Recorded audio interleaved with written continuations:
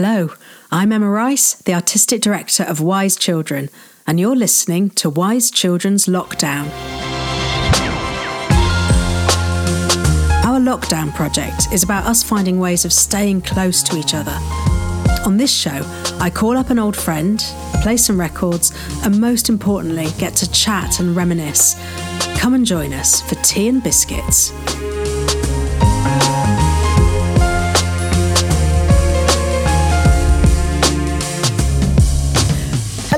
And welcome to Wise Children's Lockdown Tea and Biscuits. I'm Emma Rice, the Artistic Director of Wise Children, and today I am talking to my friend and Wise Children board member, Allegra Galvin. Hi, Allegra. Hi, Emma. Hello.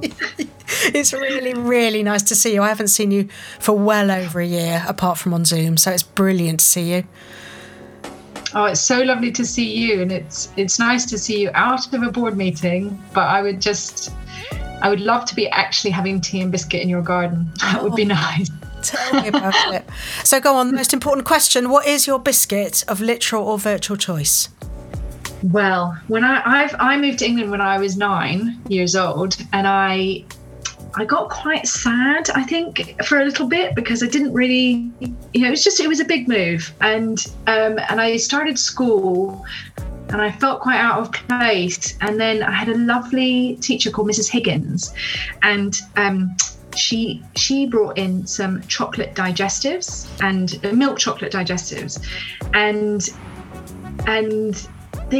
I just loved them, and she realized that I loved them, and so she just kept a package of milk chocolate digestives in her top drawer at school. And I just really remember the kindness of somebody who worked out something that I really liked and then kept it, and then every now and then she would just say to people, want biscuits, and we'd have milk chocolate digestive biscuits.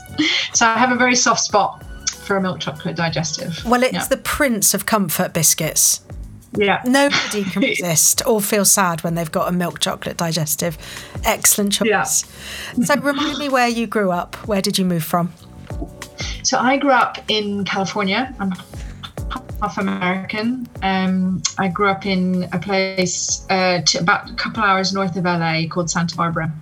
And I lived there, until I was 9 years old, and then moved over to England, me, my 4 siblings, my parents, and it was quite a big move. And milk chocolate digestives helped. And I also really remember falling in love with crumble and jumble sales. Anything that rhymes with umble. Crumble and jumble. I think it was because I had to leave a lot of toys and clothes behind, and then coming, and I just sort of didn't have all my stuff. I was really into dress up and, playing big games, and I just sort of felt like I'd left my world behind. And so then we went to a big jumble sale, and I just got loads of tat, and I was happy again. I love a jumble sale. And now since eBay, they don't really exist, do they? But eBay's just a big online jumble sale. Yeah. Although I do love eBay now, that end. I don't think I've ever asked you this, but why on earth would your family have moved from the beautiful Santa Barbara to England? What was the story?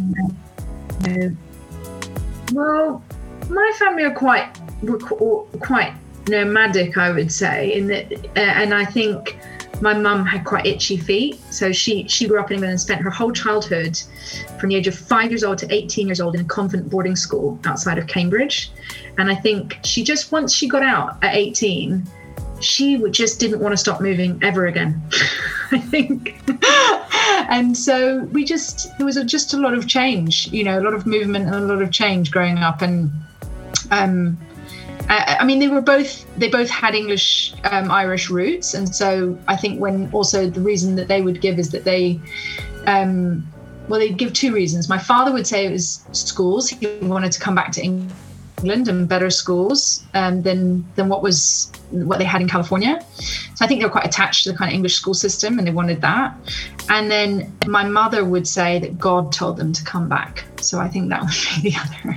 Wow. So they were very, very Christian, very, very driven by their beliefs. And so for her, it was a kind of, I think she probably felt, I think there are all the human reasons you want to come back, family, and, return to roots and being closer to family, and then you layer onto that a kind of like, you know, divine reason that should take you one place or another. So it was very sudden. So she said she had a dream and God told her, and then 3 weeks later we had moved.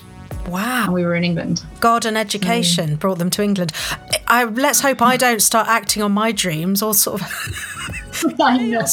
I'm very wary of dreams. I'm wary of dreams, Emma. Yeah. Tell me, I mean, I'm so looking forward to talking to you because you're such a huge part of the Wise Children story, and you have been such a massive part of my life, and I'm sort of desperate to celebrate that. But before we start going backwards, how has your lockdown been? Because you now live in Devon and work in London, and you have 2 kids. How the hell have you done it, and what's it been like? Paint me a picture.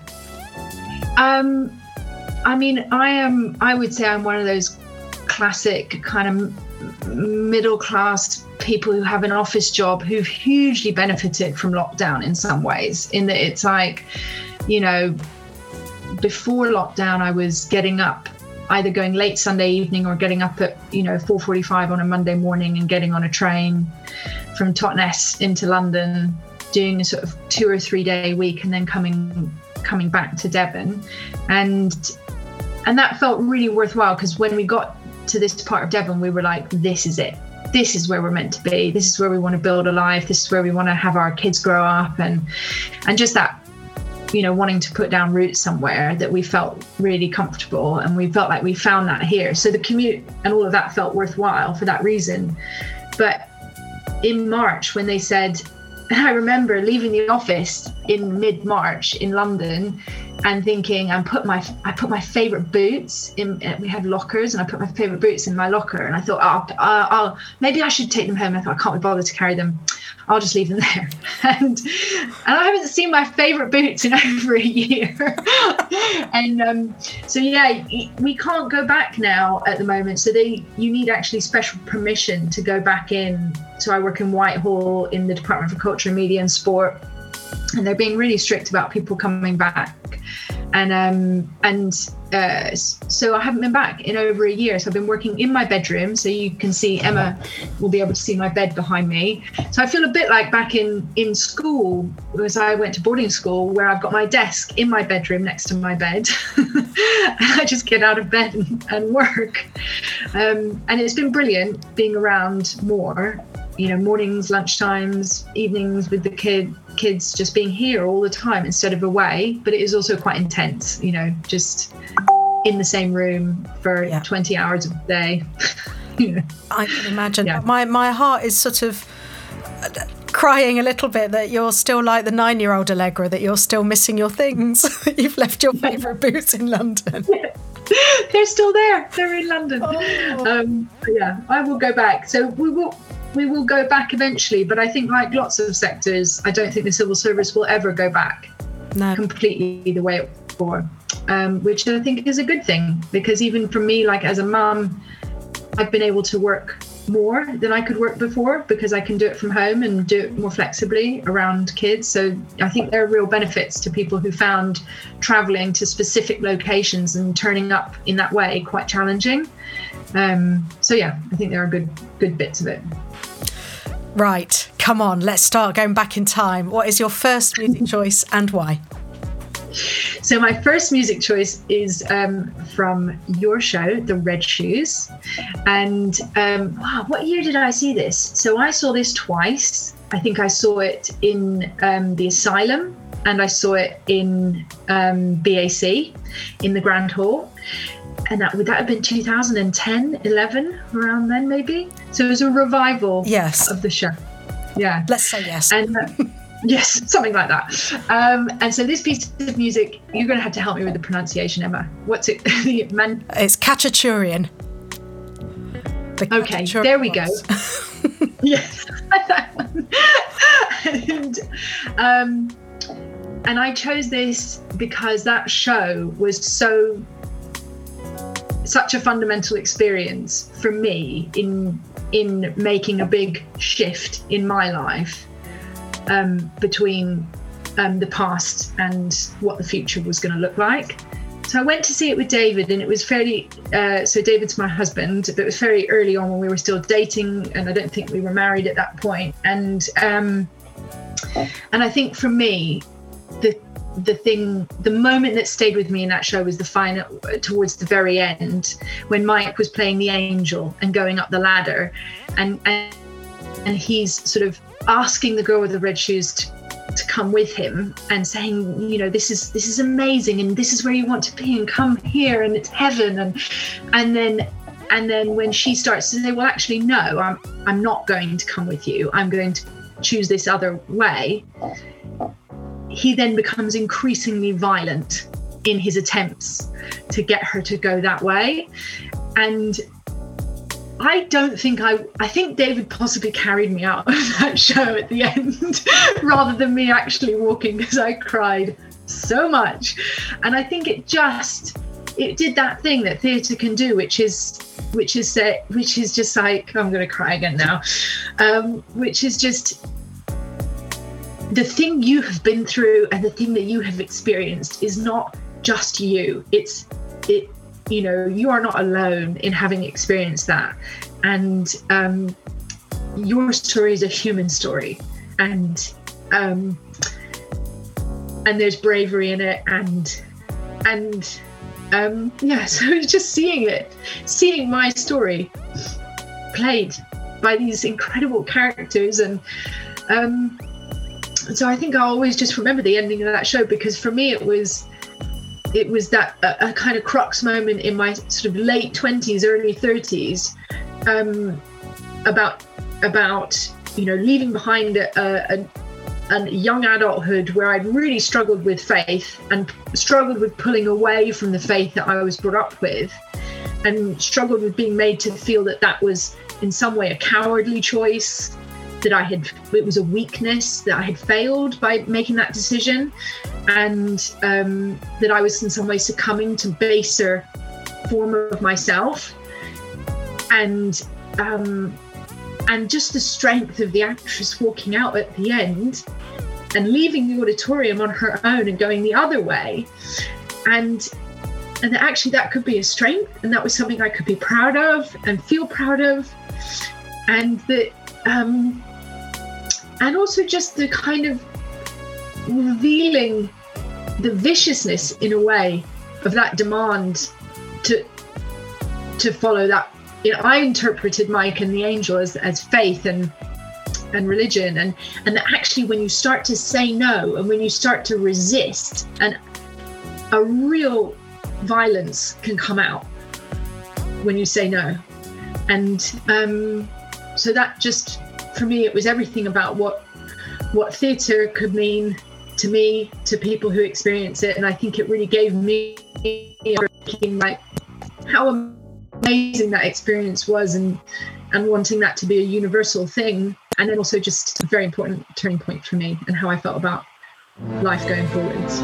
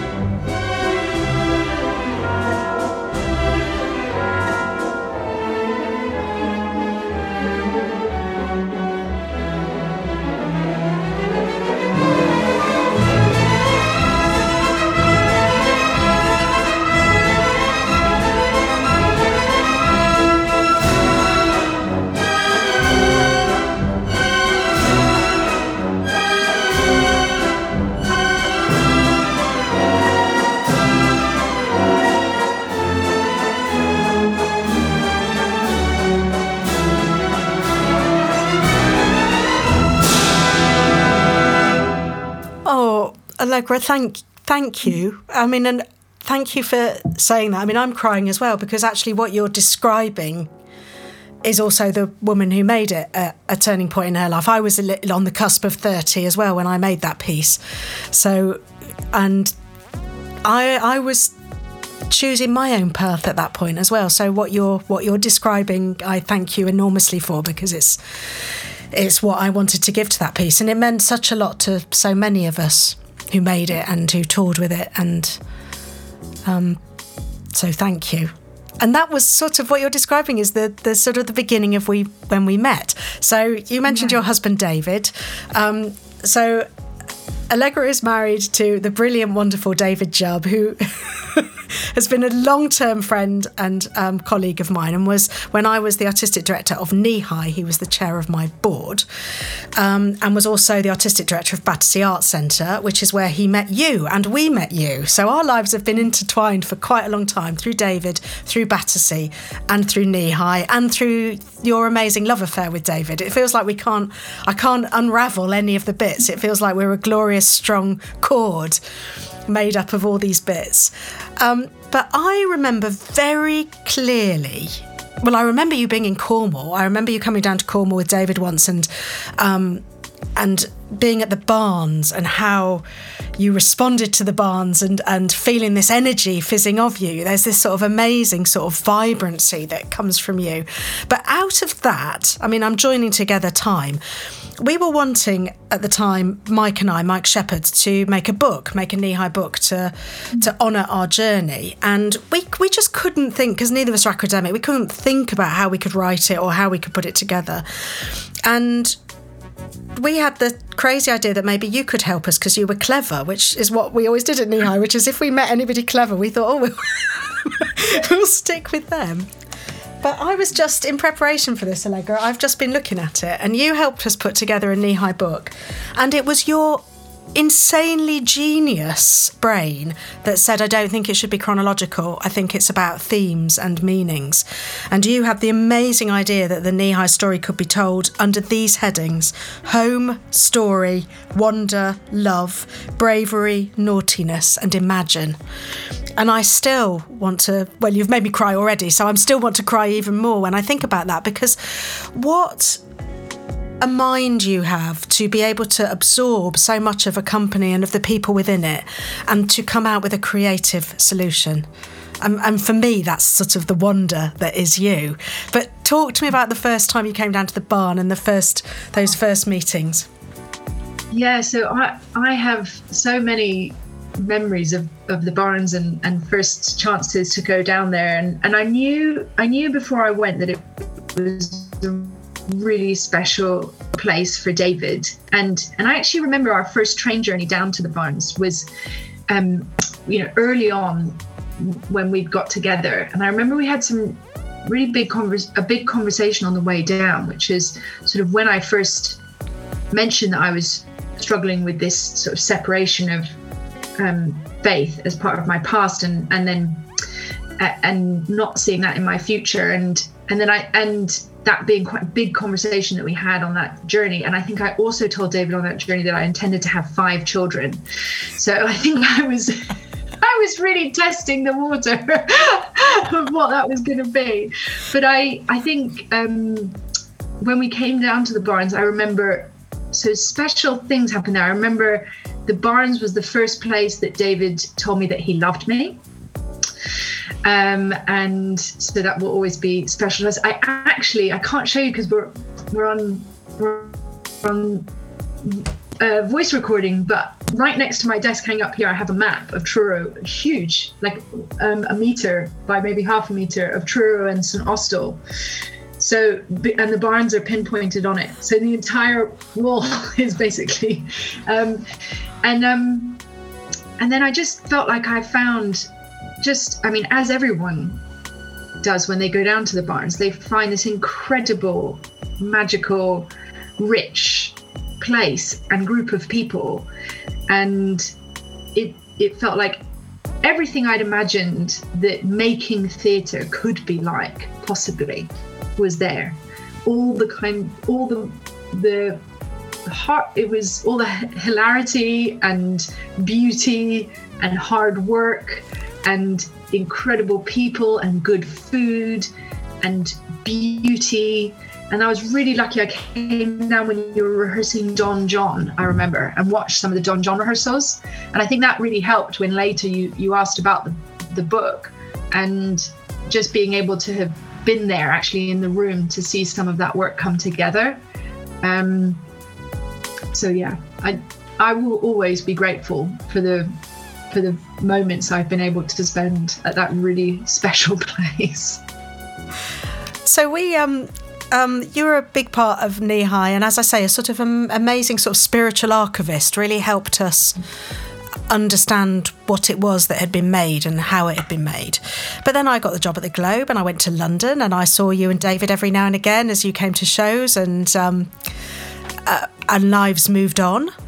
And then let's fast forward to really getting the sack. I mean, I did leave, but it's semantics. It was not possible for me to stay, and anyway, whether they knew that or not, who knows. But this very short. It was less than 6 months into my tenure. It felt very public. It felt very violent. Interesting that we keep thinking about the angel fight at the end of Red Shoes. I felt like I was in another fight, but this time it was not within myself. It was outside of myself.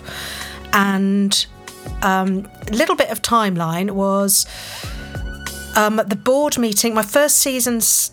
Now, how did it work? The board meeting was in September. Mm-hmm.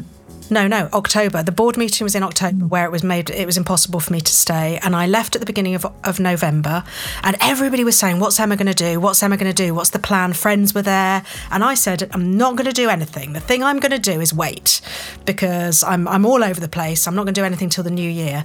And then friends from within and without the Arts Council said, this is all very well, Emma, but you do know that the NPO, the National Portfolio Organisation, applications have to be in by the 5th of January. So if any bit of you was thinking of that, there won't be another round for 4 years. So I thought I'd better get my arse into gear, and I rang David and said, who has helped me. There's a whole other programme, but David has helped me through so many crises in my life, so he's pretty much the top of my phone book. David, I'm in trouble. Can we have a chat? And the long and short of it is, poor David, who I'm sure dreads the time when my name comes up on his phone. We had a chat, and he said, it may be because she's my wife, but I think we should talk to Allegra. And do you know what? He was absolutely right. The minute he said it, I thought, of course I need to talk to Allegra. And you were on maternity leave at the time. So I'm going to do my first choice before we go on to it, which is Let's Face the Music and Dance, because it's got the best lyric ever. There may be trouble ahead, but while there's music and romance, let's face the music and dance, which is what we did. There may be trouble ahead, but while there's moonlight and music and love and romance, let's face the music and dance. Before the fiddlers have fled, before they ask us to pay the bills, and while we still have the chance, let's face the music and dance. Soon we'll be without the moon, humming a different tune, and then there may be teardrops to shed. So while there's moonlight and music and love and romance, let's face the music and dance, dance. Let's face the music and dance.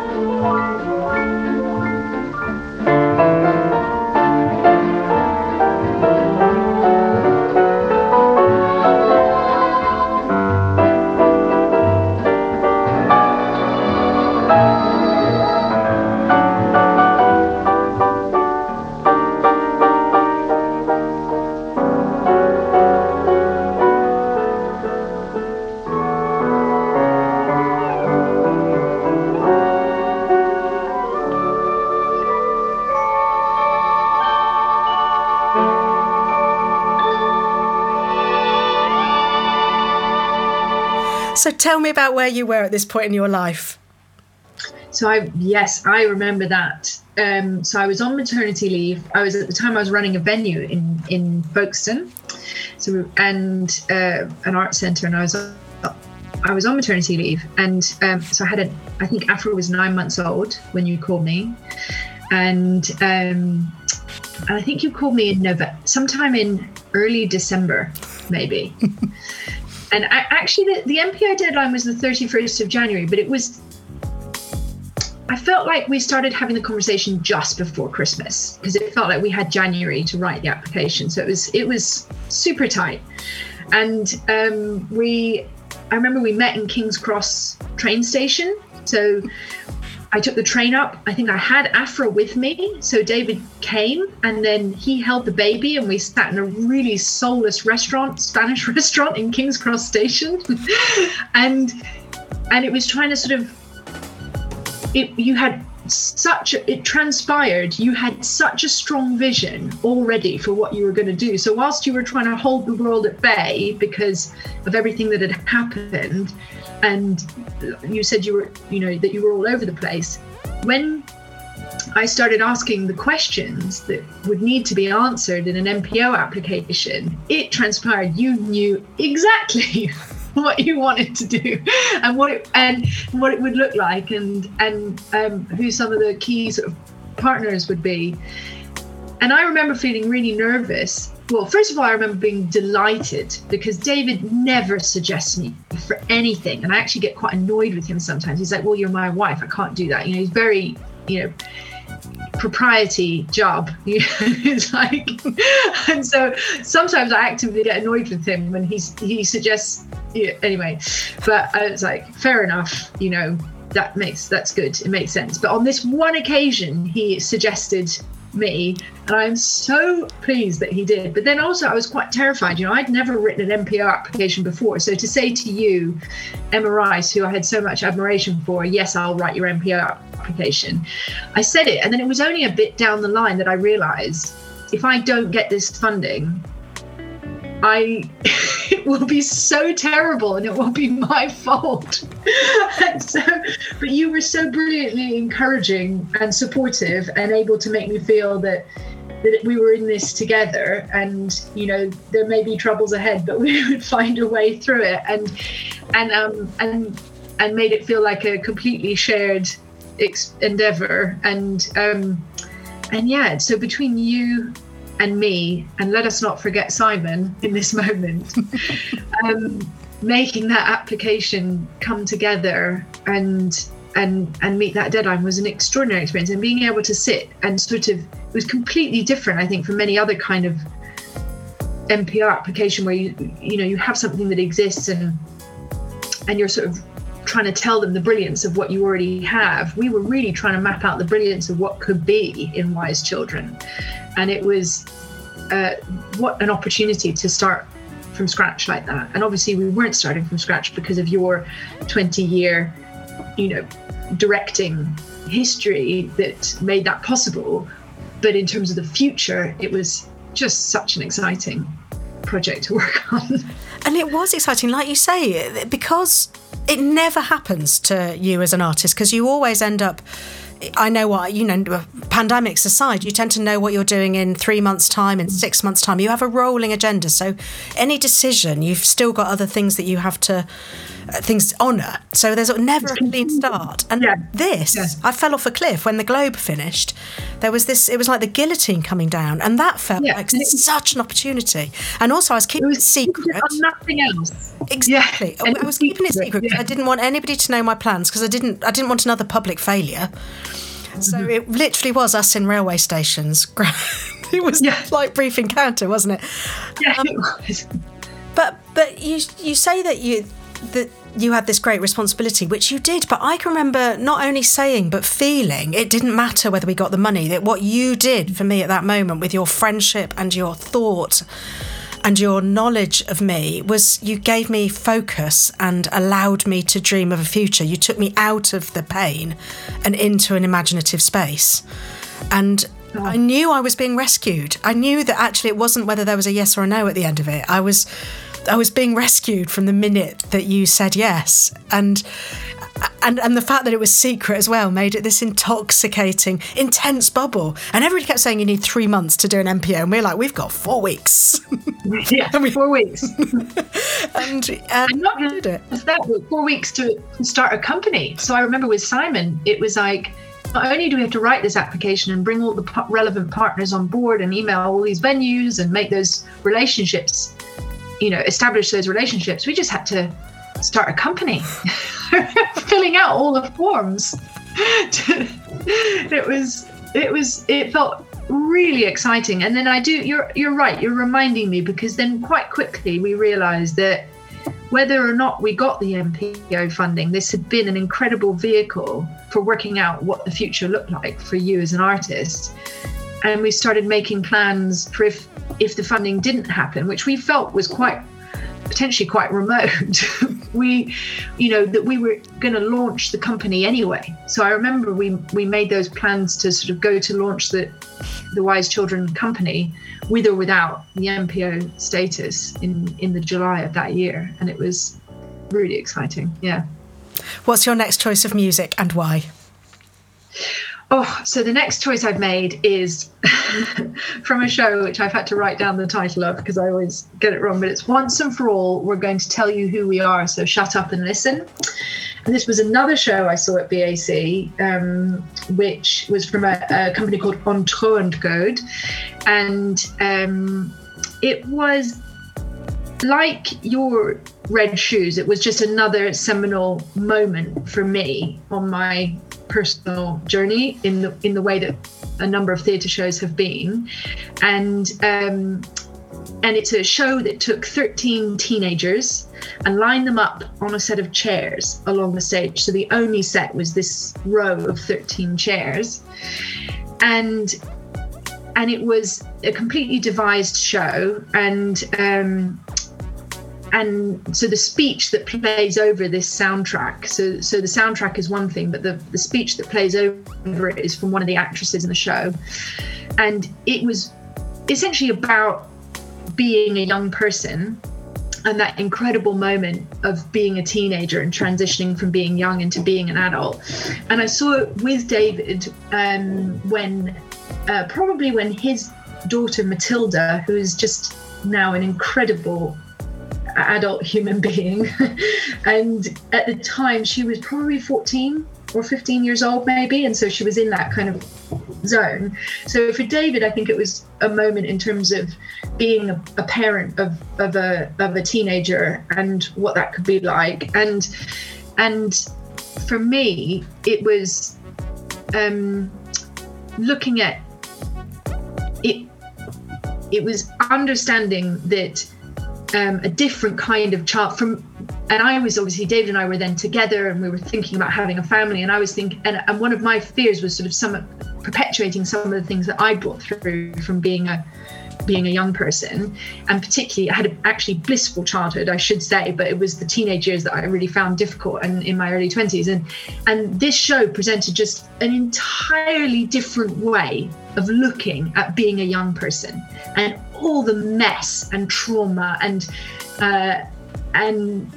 stuff that happens with teenagers being really amazing and beautiful. And it just showed me kind of a different way of looking at young people and childhood, and potentially a different way of parenting young people and children. And I just think that's one of the amazing things of, in a way, international work, is being able to see something from a different culture and realizing they have a totally different set of parameters by which they see parenting and the role of parents and children and the role of young people in society and what is good or bad. And I've been given such a sort of, David and I had both grown up with quite a structured sense of like, if you behave in that way, it's bad, and you're and just this show kind of completely reset the bar on that for me. And I thought there's a completely different way of looking at this. So yeah.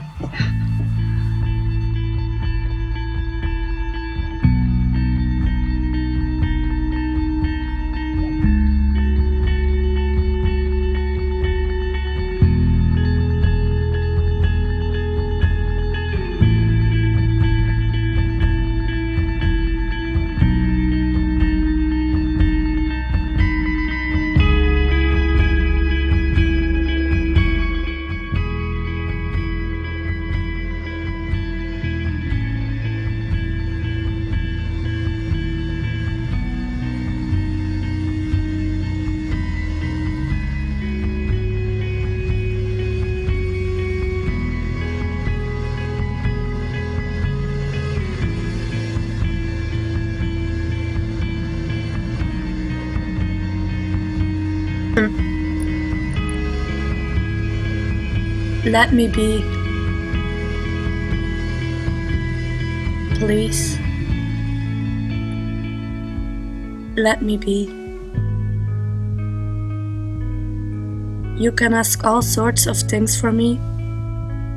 You can tell me what to do and what not to do. At what time I have to be home. You can do all that. I don't care. But anyway, I will be home late. Whatever hour you give me,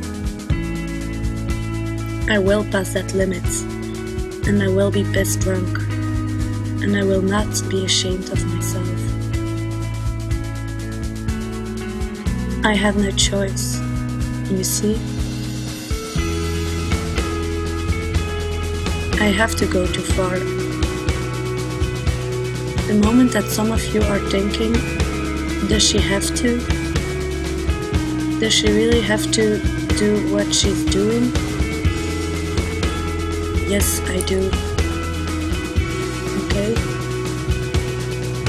Because I need to go further. A lot further. Until I don't know what to do anymore. And it's not because you've been there and done that I shouldn't go there and do that. Because everything has been done before. But not by me. Not now.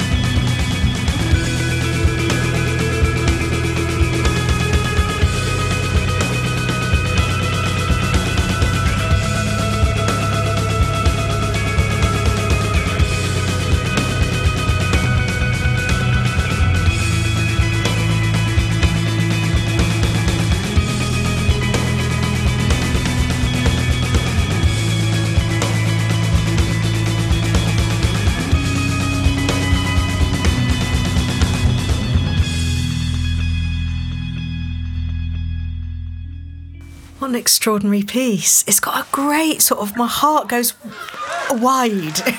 Does that make sense? It's like I can feel my rib cage opening. It was really beautiful, and I think one of the main lines that stuck with me since watching that show was, "It's all been done before, but not by me." Mm. And just that thing of every generation has a right to work things out for themselves at some point. And I think, you know, part of my upbringing was a sense of like, someone had made all the mistakes and now I was going to get everything right. You know, I had the privilege of not making any mistakes because I could, you know, other people had made the mistakes and they were going to tell me how to do it. So I didn't make any mistakes, you know, and just no, like we all should have the privilege to make mistakes for ourselves, you know, and that feels really important. So, and it takes me back to the Red Shoes, you know, because we're so, especially girls, but girls brought up with faith to be good and to be obedient, and you can't keep it up. You can't be authentic and keep that up. And that doesn't mean you're bad, and it doesn't actually mean you're naughty. It just means that you have to live a full life. You have to live. And that's going to mean some trip-ups.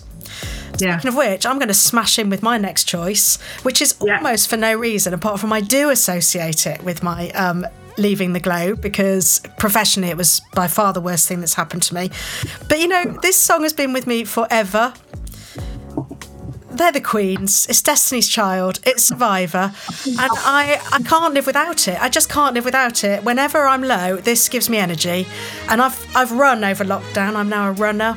And I don't listen to this now, but this got me running. When I couldn't manage 5 minutes, Beyonce and the gang got me through. And now I'm a runner. So just because we're going to have I'm a Survivor. Now that you're out of my life, I'm so much better. You thought that I'd be weak without you, but I'm stronger. You thought that I'd be broke without you, but I'm richer. You thought that I'd be sad without you, I laugh harder. Thought I wouldn't grow without you, now I'm wiser. Thought that I'd be helpless without you, but I'm smarter. You thought that I'd be stressed without you, but I'm chilling. You thought I wouldn't sell without you, sold 9 million. I'm a survivor, I'm not gon' give up, I'm not gon' stop, I'm gon' work harder. I'm a survivor, I'm gonna make it. I will survive, keep on surviving. I'm a survivor, I'm not gon' give up, I'm not gon' stop, I'm gon' work harder. I'm a survivor, I'm gonna make it. I will survive, keep on surviving. Thought I couldn't breathe without you, I'm inhaling. You thought I couldn't see without your perfect vision. You thought I couldn't last without you, but I'm lasting. You thought that I would die without you, but I'm living. Thought that I would fail without you, but I'm on top. Thought it would be over by now, but it won't stop. Thought that I would self-destruct, but I'm still here. Even in my years to come, I'm still gonna be here. I'm a survivor, I'm not gonna give up, I'm not gonna stop, I'm gonna work harder. I'm a survivor, I'm gonna make it. I'm a survivor, keep on surviving. I'm a survivor, I'm not gonna give up, I'm not gonna stop, I'm gonna work harder. I'm gonna work hard, I'm gonna make it. I will survive, I will survive. Wishing you the best, pray that you are blessed. More success, no stress, and lots of happiness. I'm better than that. I'm not gonna blast you on the radio. I'm better than that. I'm not gonna lie to you and your family. I'm better than that. I'm not gonna hate on you in the magazine. I'm better than that. I'm not gonna compromise my Christianity. I'm better than that. You know I'm not gonna dish you on the internet, 'cause my mama taught me better than that. I'm a survivor, I'm not gonna give up, I'm not gonna stop, I'm gonna work harder. I'm a survivor, I'm gonna make it. I will survive, keep on surviving. I'm a survivor, I'm not gonna give up, I'm not gonna stop, I'm gonna work harder. I'm a survivor, yeah, make it. I will survive, keep on surviving.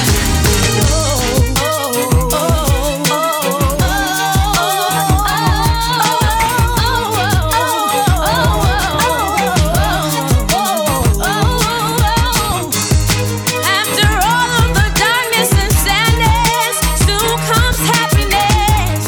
If I surround myself with positive things, I'll gain prosperity. I'm a survivor, I'm not gonna give up, I'm not gonna stop, I'm gonna work harder. I'm a survivor, I'm gonna make it. I will survive and keep on surviving. I'm a survivor, I'm not gonna give up, I'm not gonna stop, I'm gonna work harder. I'm a survivor, I'm gonna make it. I will survive, keep on surviving.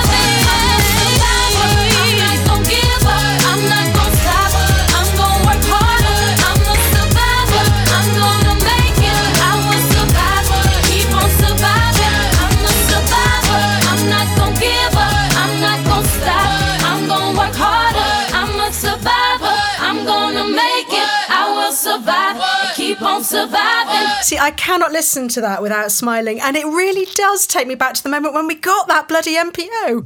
And I don't know whether you remember, but the night before the announcement was going to be made, and we'd been preparing because we needed to have a website in case we knew that if we got this money, it would be Googled, and we needed to be ready for the press. So we had to prepare to launch a company in the knowledge that it might not happen. And you rang me the night before and you said, I don't think we're going to get it. And you weren't lowering my expectations. You said, there hasn't, it doesn't happen that companies that have no track record financially or with governance, I don't think we're going to get it. And we sort of had a morning, we sort of had a wake for Wise Children that night. Doing some major expectation management. And the next morning when we did get it, I mean, I was in the Globe office, I was at work. I mean, that is how I felt. I'm a survivor. And I felt so joyous, as that song does, it makes me smile because it's just got such joyful energy. It was amazing. I really remember phoning you. I remember where I was standing in my house when I because Arts Council phoned me very early that morning, so they obviously had a list to get through, and they phoned me and they said, we'd like to let you know that Wise Children has been approved for national, the NPO, and then I just remember thinking I had to phone you, and obviously it was incredible good news, but my heart was beating.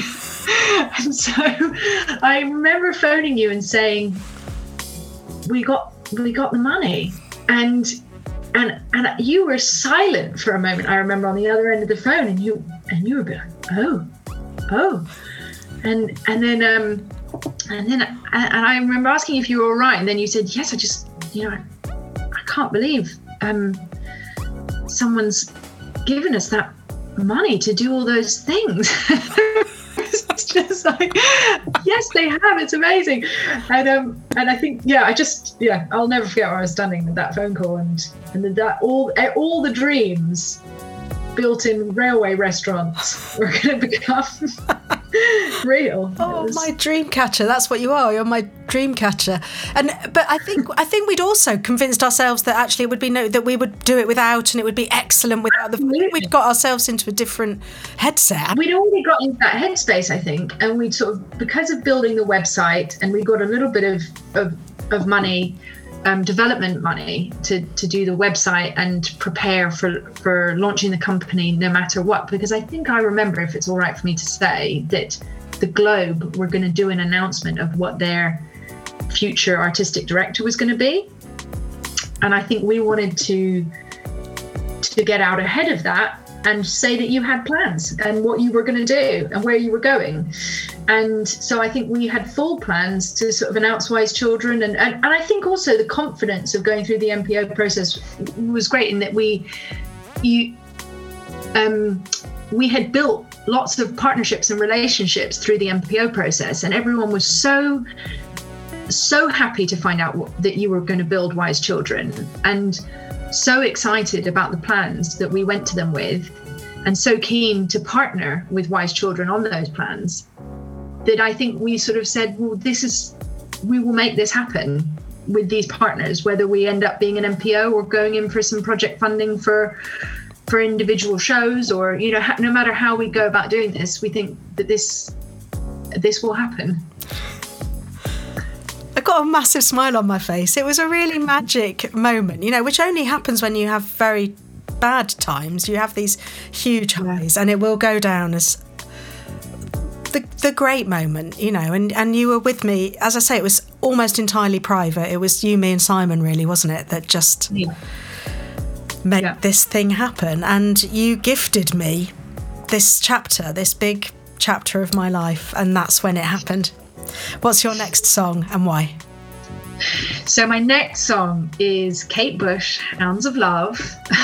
And I've chosen this song because you spot a theme here. I have chosen 3 songs from 3 shows that I have loved and that have meant a lot to me. And I didn't really do that on purpose, actually. I really set out. I was looking through my iTunes and thinking about songs that I loved, and then when I just started thinking about important moments for me, they all related back to shows that I had seen. And so the reason I chose Kate Bush, Hounds of Love, is it's part of a show by uninvited guests called Love Letters Straight from Your Heart. And it's a wonderful show, which was one of my first experiences of a piece of co-created work where the audience are a fundamental part of how the work develops and happens.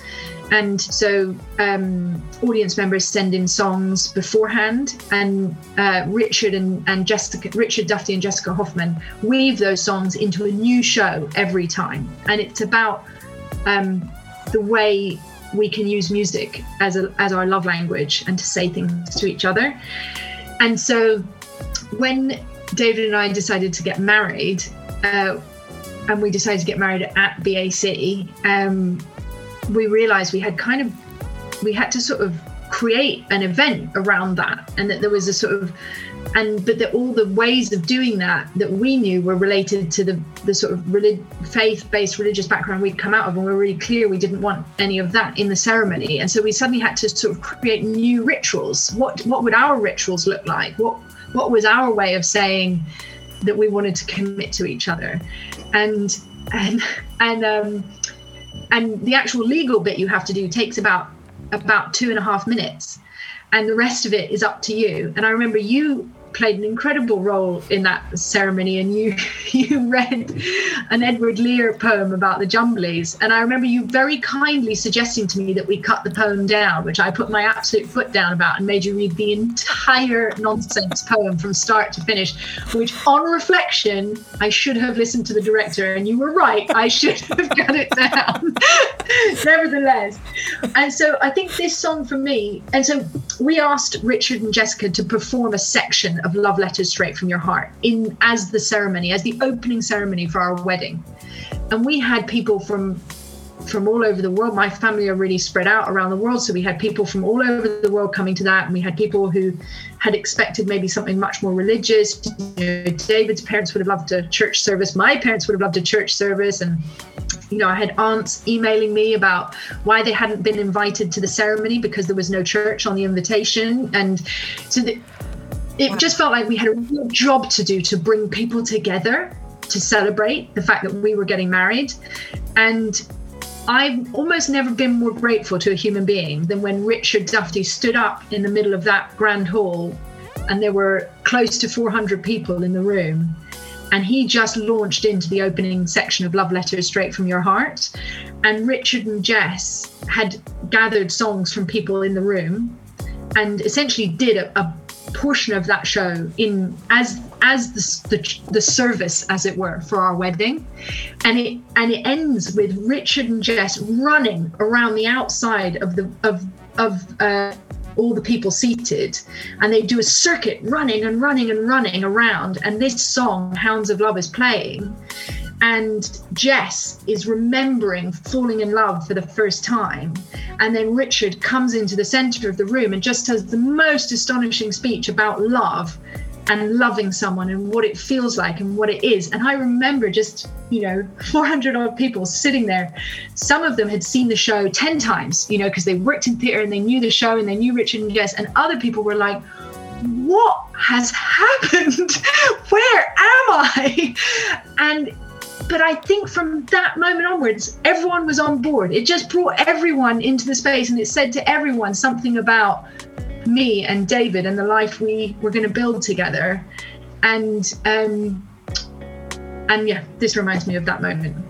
Well, thank you. I'm a great Kate Bush fan, but I was at that wedding. It was a magic day, and I'm delighted to listen to this. When I was a child, running in the night, afraid of what might be, hiding in the dark, hiding in the street, and the world was full of me. The hounds of love are haunting. I've always been the coward, and I don't know what's good.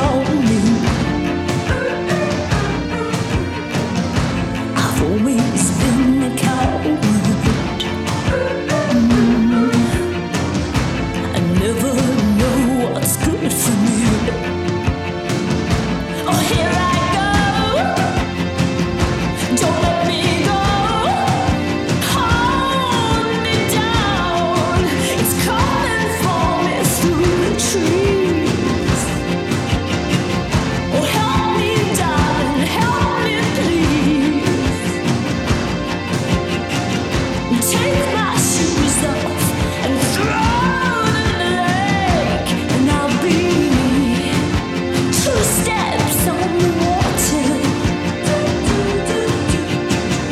I don't know what's good for me. I don't know what's good for me. I need la la la la, yeah, yo, love. Take your shoes off and throw it in the lake. Do you know what I really need? Do you know what I really need? La yeah. Oh, it's fabulous. Now it still makes me cry. I just think, just speaking now about these songs and about what about each of these moments. You see red shoes and going to the barns and meeting you, and then and everything we did on Wise Children, and it just makes me feel so grateful for just the amazing. Anyway, I'm not saying this very well. Just grateful for being able to live a life with theatre in it, and with, I guess, performance or creativity or living, and knowing, people like you and Mike Sheppard and just the way it helps me as a human being understand my life and feel things and I think I don't know how to say that without being like, I love theatre and the people who make it and what they do for other human beings by making it, because I know it's really hard sometimes, and it's not easy, and the journey's not easy, but what a privilege to be part of it, and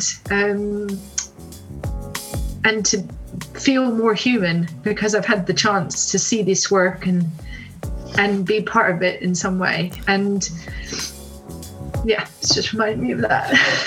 It's so interesting. So much of what you talk about is how you managed to break away from that tight religious structure, but actually the way you talk about theatre is spiritual, and it is like religion. And Mike and I, we had a secret name for Knee-High. We used to call it the Church of the Lost Cause.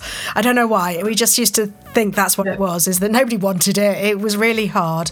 But it was like going to church. We met with people with shared values, and we sang songs and we told stories, and we felt human, and we felt like our lives had greater meaning, and it didn't really matter whether it was successful or not. And that's what you're articulating, is what we rarely dare to articulate, which is how important theatre is to those of us that have run away, and not to be bad, just to play by some slightly different rules.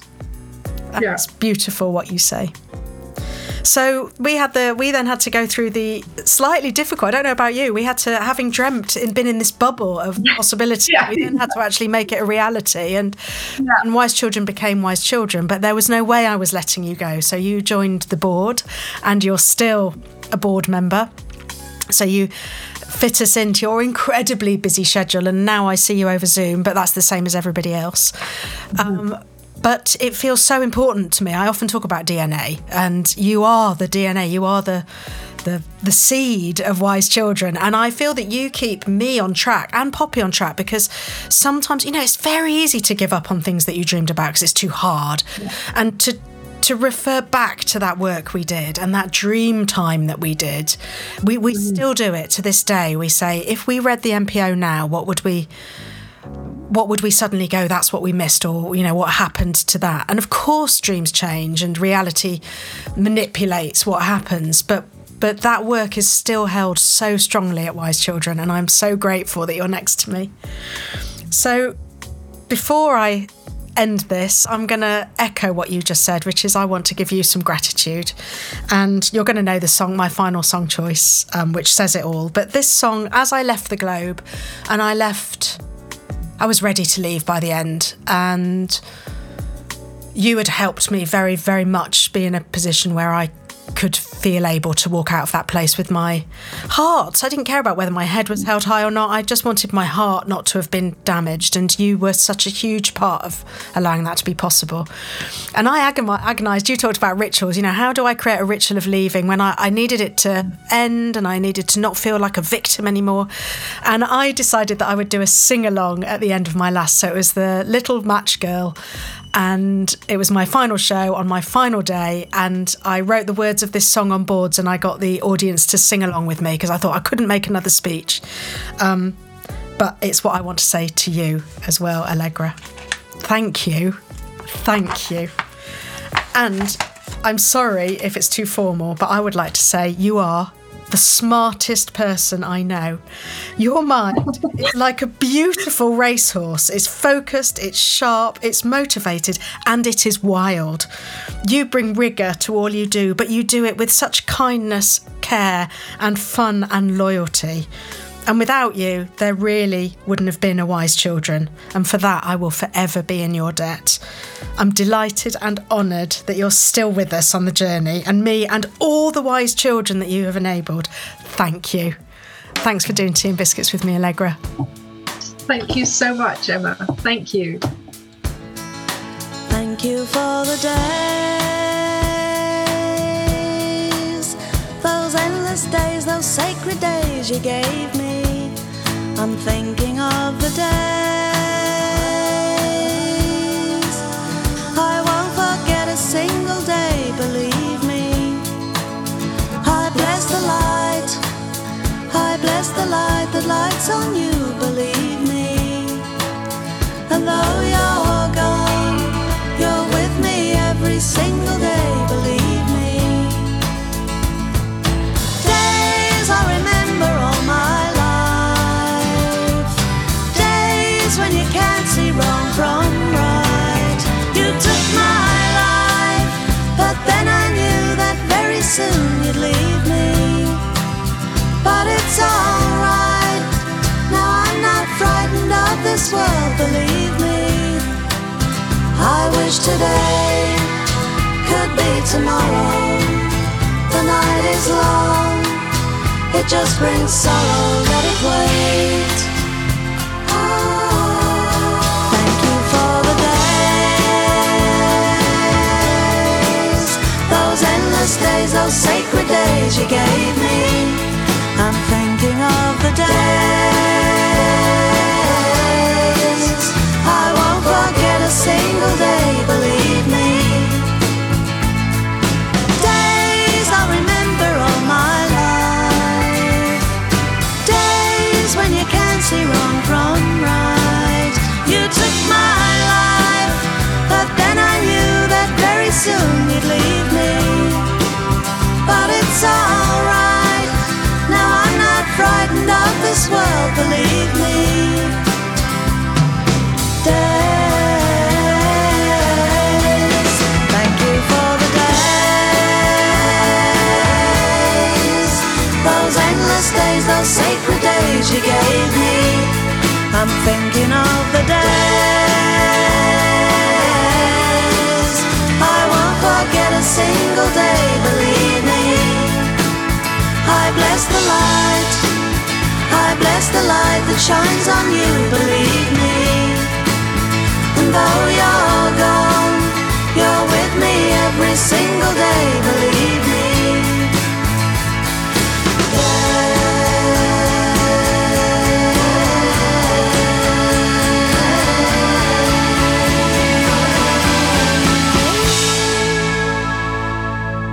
Tea and Biscuits is part of Wise Children's Lockdown. Thanks for hanging out with us. Bye.